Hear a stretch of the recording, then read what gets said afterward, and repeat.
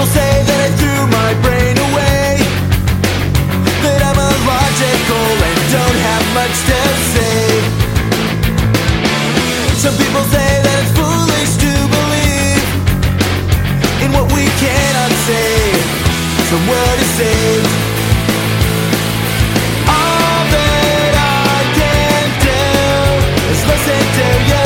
All that you can be is after you'll say. Thank you again for joining me on this episode of the Freed Thinker Podcast. As always, I'm your host, Tyler Vela. On this episode, I'm going to continue the series going through the book of Judges using a historical, grammatical, and redemptive historical hermeneutic. So just had a bunch of questions from my work on Genesis about what this would look like going through a certain book of the Bible. And I thought the book of Judges, which is a very interesting one when it comes to historical backgrounds, would be a good one. So in the last episode, I gave the introduction and the background commentary and the historical setting and all that. And now we're going to get into the exposition of the book itself. So I hope you enjoy the show.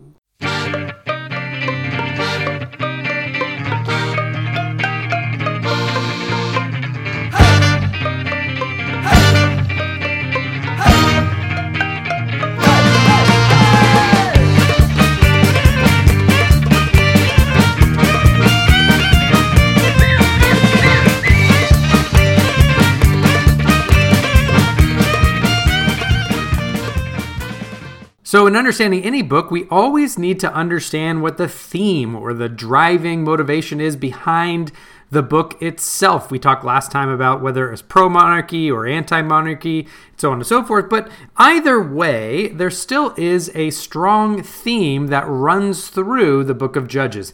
And that theme is that there's a lack of godly leadership that results in the failure of Israel to accomplish her mission in taking the Holy Land. So Israel's mission was an act of judgment by God among the Canaanites or upon the Canaanites to bring about the extermination of the Canaanites and their culture. It was, again, an act of judgment. It was Israel becoming a separate people living in the land to the glory of God. So, but to do that, they have to get rid of the Canaanites in order to remain separate and obedient to the law of God while they're living in the land. They would need to have success, right? Success would serve a priestly role. They would be a light to the nations. We see that in Deuteronomy 4-6. And the nations would see the good law of God when they looked at Israel. That was part of Israel's purpose. Nations would also come to Israel to learn about God and then to take that back to their own countries. Now, this was only fulfilled in one period of all of Israel's history, and that's in the early reign of Solomon. And we see that in the example of the Queen of Sheba coming to Solomon to seek his wisdom. But the problem is that there was just massive failure on the part of Israel. So it starts off, Joshua breaks the back of the enemy during his campaign, right? So Joshua, during his campaign into the Holy Land, they largely took most of the major cities, most of the outposts. These are, again, military outposts for the most part. And the book of Judges is meant to chronicle the time period where the tribes were to go in and kind of finish off the cleanup job in their different allotted lands. So we see in 1:1 and 2:8 that both mention the death of Joshua. Now, 1:1 to 2:5 and 2:6 to 3:6 are two of the major sections in the book of Judges, and so we'll look through those. So 1:1 through 2:7, it recapitulates the military failures of Israel, right? So it wants you to look and ask the questions: is Israel successful in taking the land? Is Israel successful in waging holy war? That is, in trusting God to fight on her behalf, right? Were they going in trusting in their own power now to conquer these other nations, or were they trusting in God to fight on their behalf like they had under Joshua? Is Israel successful in carrying out what's called the ban or the herem, right? The holy war in removing and dislocating the wicked Canaanites from the land. Now, there are some early victories for Judah and Simeon, right? We see in 1:7, there's victory over Bezek. In 1:8, there's victory over Jerusalem, which is short-lived, as we see the Jebusites ruling over it later on in the book itself. In 1:10, we see the victory over the Anakites in Hebron. And in 1:11 to 15, we see the victory over Debir. Now, there are some early problems, right? So we see some of these early victories from 1:7 to 1:15. But in 1:19, we start to see the rise of some problems, right? The lowlands had chariots, right? They're told they're not able to take the lowlands because they had iron chariots. The reader reading that is supposed to ask, well, I mean, should that matter, right? When you look at the victories of Joshua, where he was grossly outnumbered, grossly outgunned, but where God fought for them and they had victory, like they marched around the city of, right? If you're reading through Joshua in the text, they marched around the city and for 7 days and shouted, and the walls came down. Now, so should it really matter that in the lowlands they had some iron chariots? Right, you're supposed to already start seeing that there was some problems in the faith and how Israel was waging these wars and whether or not they were trusting in God or not. In 121, Benjamin could not drive the Jebusites out of Jerusalem. Right, and you have to remember, Judah likely defeated the city, but not the surrounding suburbs, right? Because you already have some early victories in Jerusalem back in 1:8. So this is in 121, and Benjamin not being able to drive out the Jebusites. Really, it looks like they're not able to dislodge them from the surrounding kind of, what we would call suburban, but, these tiny little townships around the area or out in the quote unquote wilderness, right? If you think about a wilderness, whenever you read the wilderness in the Old Testament, wilderness in Israel is not like what we consider like in the United States is like a massive forest, right? It's like a tree and like 20 yards away is another tree, right? So, but when you read the wilderness, that's really what it's talking about. It's kind of these uninhabited lands, but Benjamin wasn't kind of able to dislodge them. Probably, they were probably using some guerrilla tactics and so on, and they couldn't get rid of them. The rest of the chapter show that a lot of the other tribes fail too, right? So Manasseh, Naphtali, Zebulun, Asher, Dan, Ephraim, right? They all fail in their conquests as well. And you see this shift that happens in between 19 and 121, where it shifts from this idea of conquest to coexistence, right? So they've already started to lose the command of God to drive out the Canaanites entirely from the land, and they start going from driving them out from carrying out the ban to trying to subjugate the people to forced labor, which also was somewhat against the Old Testament law, as we've discussed in other episodes. So 121, we see an emphasis on Benjamin living among the Canaanites in the land. So we have this, in 121, we have this movement already away from coexisting into living among and residing with and coexisting with the Canaanites, which just wasn't to be done.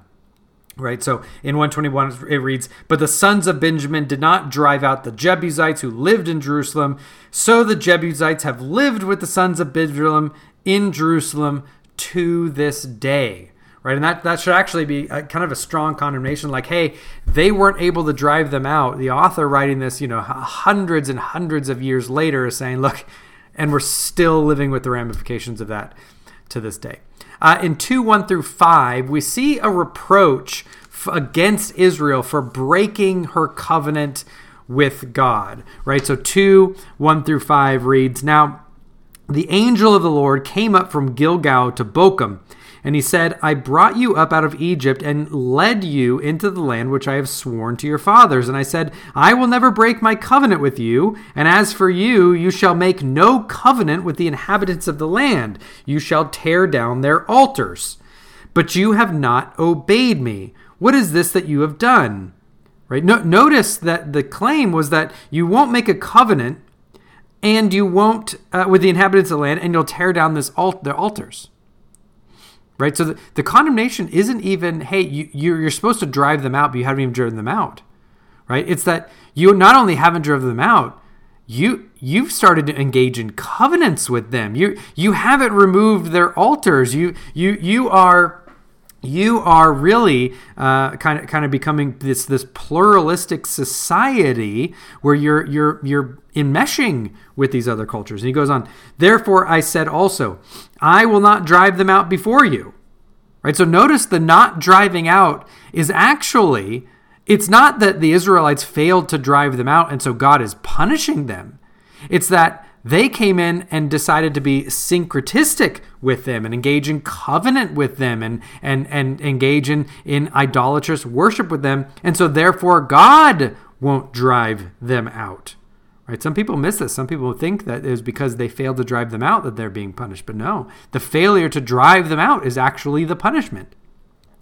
Therefore I said to you, I will not drive them out before you, but they will become as thorns in your side, and their gods will be a snare to you. When the angel of the Lord spoke these words to all the sons of Israel, the people lifted up their voices and wept. So they named the place Bochum, and there they sacrificed to the Lord. When Joshua had dismissed the people, the sons of Israel went each to his inheritance to possess the land. Right?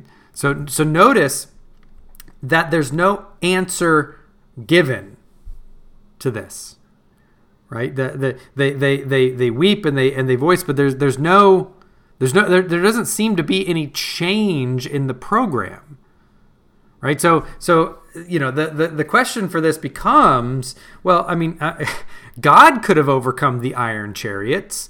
God could have driven these people out, but he didn't because they had already started to harden their heart to God. They've already started to engage in syncretistic practices, right?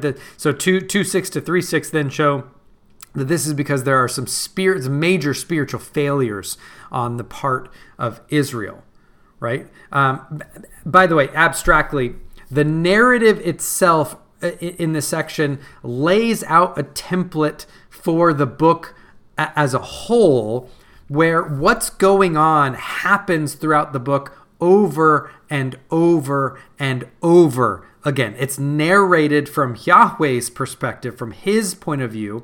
It begins by talking about the faithfulness of Joshua, that Israel was faithful while Joshua was alive, but then a generation rose up that did not follow Israel. And then you see this cyclical pattern that happens, right? So you have faithful under the leader, right? So the faithfulness of the leader, they're faithful under the leader. A generation rises up that didn't know or follow Yahweh. And then the cyclical pattern happens where you have apostasy followed by oppression, followed by a retrospective. God raises up a deliverer for his people. There's success for a period of time. And then it happens all over again, right? So in 2:11 to 13, you have in this section of 2:6 to 3:6, you have this cycle that happens. So 2:11 to 13, you have the apostasy that happens, right? So you have early on this mention of being under Joshua, and there's a faithful for a time. But then in 2:11, you have the statement that the sons of Israel did evil in the sight of the Lord and served the Baals, and they forsook the Lord and the God of their fathers who had brought them out of the land of Egypt, and they followed the gods of Egypt, who had brought them out of the land of Egypt, and followed their gods from among the gods of the peoples who were around them, and bowed themselves to them, and so on and so forth. So you have this apostasy that happens. The people do evil in the eyes of the Lord by giving in and serving these other gods of the people around them, right? The Baals and the Ashtaroth and so on and so forth. Then we're told that the oppression follows, right? So normally there's some type of statement about the anger of the Lord burning against Israel, and that he gives them over to the hand of the blank, right? And in this case, the hands of the blank in whatever cycle it is, there's this interesting thing that happens of whatever gods Israel starts to apostasy with in that narrative and in that specific cycle, those people are exactly the people who then oppress Israel. Right, so they give in to a certain tribe to worship their gods, and then the Lord hands them over, and that nation that Israel had gone after their gods is the one that ends up conquering and oppressing Israel herself. So you see that in 2:14 and following. In 2:18, there then is a retrospective, right? Israel then feeling oppressed cries out to the Lord, cries out in repentance, right? The Hebrew term za'ak can mean repentance, but it can also mean a crying out in agony, right? This is as the book goes, it seems to be less and less repentance and more agony. And we'll talk about, there's all these little cyclical downward spirals that are happening at the same time. So you have this cyclical pattern, but you also have, and we'll see, there's this downward spiral that happens where it gets worse. The judges get less influential, and we'll talk about that here in a moment. But there's also this downward where the repentance becomes less and less clear, and just the selfish agony becomes more and more clear as it goes. In 2:15 to 18, we see again God raises up a deliverer to deliver the people. Or early in the book, the result is that the land had rest for a certain number of years, right? So it seems that part of what happened during the apostasy is they stopped, again, celebrating the Sabbath. They stopped giving the land its Sabbath rest. It stopped resting on the Sabbath. They stopped giving the fields the Sabbath rest that were required. And so during the period of the deliverer, there's kind of this sense that there's a breathing period. There's a rest that happens not only among the people, but in the land itself. And it gives it for a certain number of years. After that rest, the cycle starts over throughout the book, right? So later on in Judges, the pattern also starts to intensify and change, that it's not just the cycle. It's, again, a downward spiral. Every time it happens, it actually gets a little bit worse than the time before. The judges get less influential. That is, that less people help them. You will see as it goes that the judges start off with Ehud is delivered, and he has this entire army behind him. Gibeon has the army. It whittles down to 300 all the way down till it's Samson all by himself. So he gets less. They get less and less influential over the people itself. And they have less positive results. So you'll see the time frames of how effective they are starts to dwindle as well. So they're not as there isn't peace for as many years as it goes. Samson, for example, is the worst judge. He delivers Israel, it looks like, from the Philistines largely for selfish reasons, to have him be able to go out in a blaze of glory, and there's really not much rest afterwards. And so Samson actually, even though he ends up in the Hall of Faith, is actually the worst of the judges when it comes to this literary style. All of this is a result of Israel not driving out the Canaanites and living as a separate and holy nation. Right? This all happens because they fail to complete that mission. They become assimilated, and they live as if they're Canaanites. Right? So there's this stark irony of they are supposed to come, and their main mission is to not be like the Canaanites, but every single time they become like the Canaanites. You see this in Judges 3:5 through 6, right, where it says, the sons of Israel lived among the Canaanites, the Hittites, and the Amorites, the Perizzites, the Hivites, and the Jebusites, and they took their daughters for themselves as wives and gave their own daughters to their sons and served their gods. Right? They're intermarrying. They're becoming indistinguishable. They're serving their gods. Right, so rather than being a light to the Canaanites, right, the Canaanites have sucked them in. They've gone in the exact opposite direction of what their mandate was, and we see this kind of becoming like the Canaanites as a major theme. Right, kind of almost like a major anti-theme that's in the book. Right, they are supposed to not do this, but they do this. right? So we'll notice some of these things that are never really mentioned in the book, right? So the things that were supposed to be paradigmatic of what it meant to be an Israelite, right? So the tabernacle, never mentioned. The priesthood, the Levitical priesthood is never mentioned except in incorrect ways. So, for example, the Levite at the end of the book, when you read about the Levite, you are supposed to be shocked at how non-Levitical this Levite is. He is far from where the tabernacle would have been, far from the capital. He's basically functioning as an in-home on-call priest, like a shaman, also like a paid family priest, just to bring them. He is not following the law. He's not following. He's a terrible example. And by the time we get to Samuel, we see that Eli and his two sons are basically just renegades, right? And you have to remember, the early chapters of Samuel are in this period of the Judges. So by the time you get to them, they're just renegade priests. They are not following any of what we would consider the Levitical calling that we see throughout the Pentateuch. There's no mention of the Passover.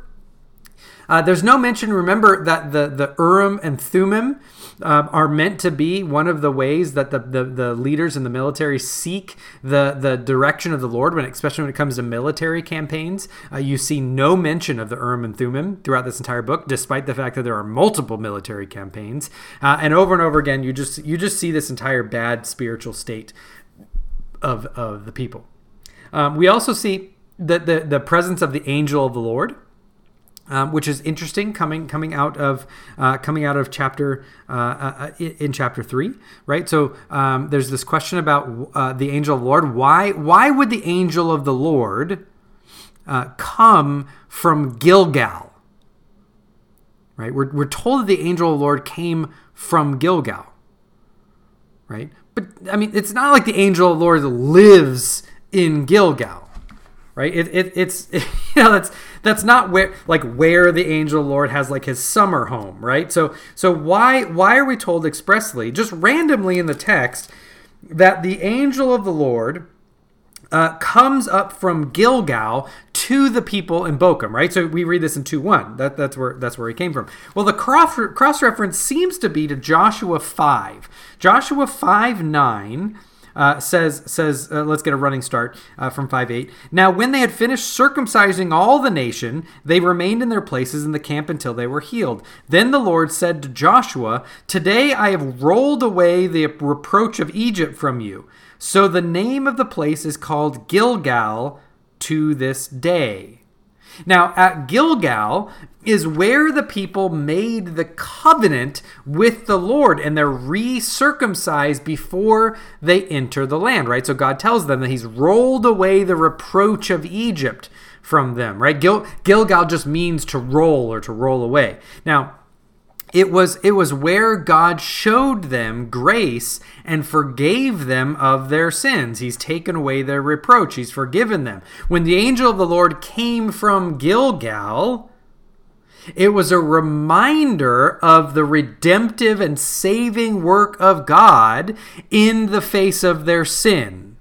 Right? So it's saying God is coming, right? You are living in sin in Bochum. You have rejected God. You've started chasing after these other gods. God is coming from the place where you recovenanted, where you were forgiven, where you reestablished your covenant with God, where he took away your reproach. God's still there. God isn't the one that has moved. You are the one that has moved away from them, away from the Lord. Right? This you have to remember that there's this Old Testament tension within the covenant, right? There's this conditional element, which is that obedience to the covenant brings blessing and disobedience to the covenant brings curses. Right, but there's also this unconditional element of the covenant where God promises that he will always be faithful to the promise that he made to Abraham. Right, so there's conditionality that brings blessings and curses, but the covenant will remain because God will remain faithful to the promises that he made to Abraham. But there's this tension that comes up from that, right? So how can God be holy and punish the sin, right? That how can God, for God to be holy, he has to punish the sin of Israel. And yet, how can he be faithful and keep the inheritance to Abraham, right? Because if God was entirely holy and punished the sin of Israel, Israel would be wiped off the map. But God has promised to be faithful and keep an inheritance to Abraham. So how can God, there's this tension that happens, how can God be holy and yet faithful at the same time? So the angel is coming to remind them of their covenant with Yahweh that they violated, but a reminder that he will be faithful. Right? So he is not going to drive, his punishment is he is not going to drive out the Canaanites. Right? They are being punished for their sin, but God will keep a remnant. This is where we start seeing the remnant theology kick in the Old Testament, right? So Israel is going to be oppressed, right? He's not going to drive the people out. He's going to be oppressed. They're going to be subjugated, but God will spare a remnant and redeem them. And this oppression remnant redeem cycle will continue throughout the rest of the Old Testament, and is ultimately this tension is right. So you have this tension. It drives this need for repentance and sacrifice. This tension is ultimately resolved in Jesus Christ, right? In Jesus Christ is where you see the full wrath and holiness of God. The full wrath of God against all sin is poured out on Christ. And yet, because of his faithfulness, there is forgiveness and salvation, and a remnant is saved and spared because of Christ's faithfulness. And so ultimately, God has to actually be the one that meets both the condition and the unconditional. That's why in the covenant ceremony with Abraham, God basically puts Abraham in a little bit of a sleeping coma. And God himself is the one who splits the animal, and he is the one who walks through and says, ultimately, I will be faithful to the promises, but I will also be the one that this is ultimately conditioned on. Yes, there's conditionals. There's conditional to bring about blessings and curses on this side of heaven, but I am not going to leave the ultimate fate of my people in their hands because they are fickle. They'll walk away. Ultimately, this is kept. The conditionality is conditioned upon Jesus Christ and his love and his faithfulness, but God's wrath is satisfied, right? So this is why in the angel of the Lord, there's actually this biblical theological motif that the angel of the Lord is God himself. Some people actually think it's a Christophany. It's what's called a weophany. Weos is the Greek word for son, so it's a sonophany. It's an early manifestation, a non-incarnational manifestation of the Son coming to earth. But even if you don't go that far, this seems to be a theophany, because the angel of the Lord says, I am the one who brought you up out of Egypt. Well, we know that Yahweh is the one that brought them up out of Egypt. And so this is God coming down, right? So there's Christ kind of bleeding throughout this entire section. And then we are told that the people that oppress them will become what are called thorns and snares. Right? Thorns and snares. Now, sometimes we don't understand the difference between these. Thorns are something that is directly harmful, right? The Canaanites are going to oppress people. They are going to hurt you. They will be a thorn in your flesh. But they're also going to be snares for you, right? Think of a snare. A snare is a trap that you set to catch your prey, right? It's something that the people that God is not driving out are going to be there to tempt them into sin. God is putting them there to be thorns and snares. They will be tempted into sin. Their gods will become idols for Israelite and lead them away from the proper worship of God. It's going to forever push forever, not forever because Christ comes, but during these cycles, during the book of Judges and through the Old Testament context, the nations and their gods will continue to be snares, to continue to tempt them into sin, to continue to tempt them to idolatry away from God, because it drives this cycle of the need for repentance. This is almost like a second use of the law, where it drives them to understand that they need Christ and Him crucified. They need the blood. They need repentance. They need mercy. They need the propitiation that comes from the blood of the sacrifice that God has provided. Again, ultimately fulfilled in Jesus Christ. So that covers the first section. First exposition, right? So that covers the failure of the conquest. Next time, we'll start getting into some of these actual cycles of apostasy and deliverance when we get through that whole section. So thank you again for joining me. Hopefully you're enjoying this series. If you have any questions, comments, concerns, commendations, or condemnations, please feel free to reach out to me. You can reach out at freedthinker@gmail.com. Visit the blog at freedthinkerpodcast.blogspot.com, or join in the discussion at the Freed Thinker Podcast group page on Facebook. Thank you again for joining. Good night, and God bless.